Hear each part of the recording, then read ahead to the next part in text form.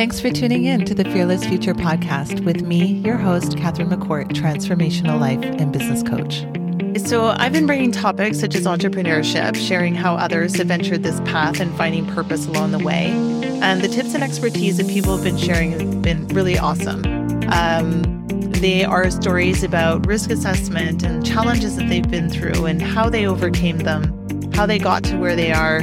Maybe they lacked fulfillment in their life and they found this new path that really brought purpose to them along the way. But I don't just want to focus on entrepreneurship, but rather help people realize that a lot of this advice can fit in whether you're working with others in organizations as well as for yourself as an entrepreneur.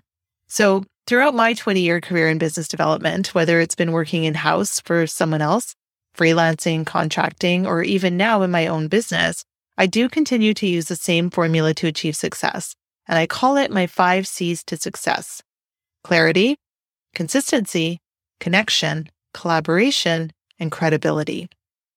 These are all really useful to keep top of mind. So consider when you're developing a strategy, or maybe you're first starting out in your business, when you're scaling your business, the system is also a good place to revisit when things don't actually seem to be moving in the direction that you've anticipated. So in business, as in life, things don't always pan out, or ebbs and flows, right? So things will happen that steer the ship in a different direction, and you will need to revisit or come to a place to figure out how to move forward. So looking at these 5 things and considering them at those moments should really act as a compass to get you back on track and place of clarity on how you should move forward in those scenarios. Okay, here's a snippet of what each can pertain to. So again, you have to relate this to your direct business. So whether it's in an organization that you're leading or whether it is your own business that you are working on. So as I said, number 1 is clarity. You have to start with clarity. So without a clear goal, whether it's short-term or long-term, you will flail, not fail, but rather take several twists and turns along the way before you actually reach your desired result. So even with a clear plan, your plan may ebb and flow. And if this happens, just tweak the plan, but not the goal if you are clear on that goal. So if you can't explain your goal or plans, then how do you expect others to understand it clearly and contribute productively?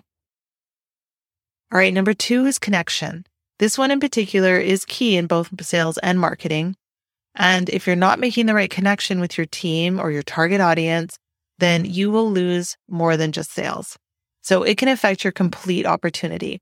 So when connecting, always ask yourself that bigger question of why you are making this connection. What does it bring you and your audience or partners?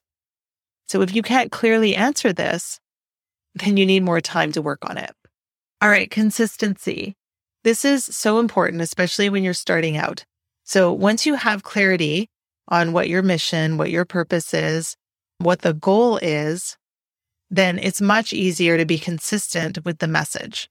So staying the course and being consistent in your output will lead to results. As well, it will attract that right audience. So whether it's the internal or external individuals that you want to connect with to get that buy-in. Because the more consistent you are with what you're doing, the more others will start trusting in it. Okay, number 4 is collaboration.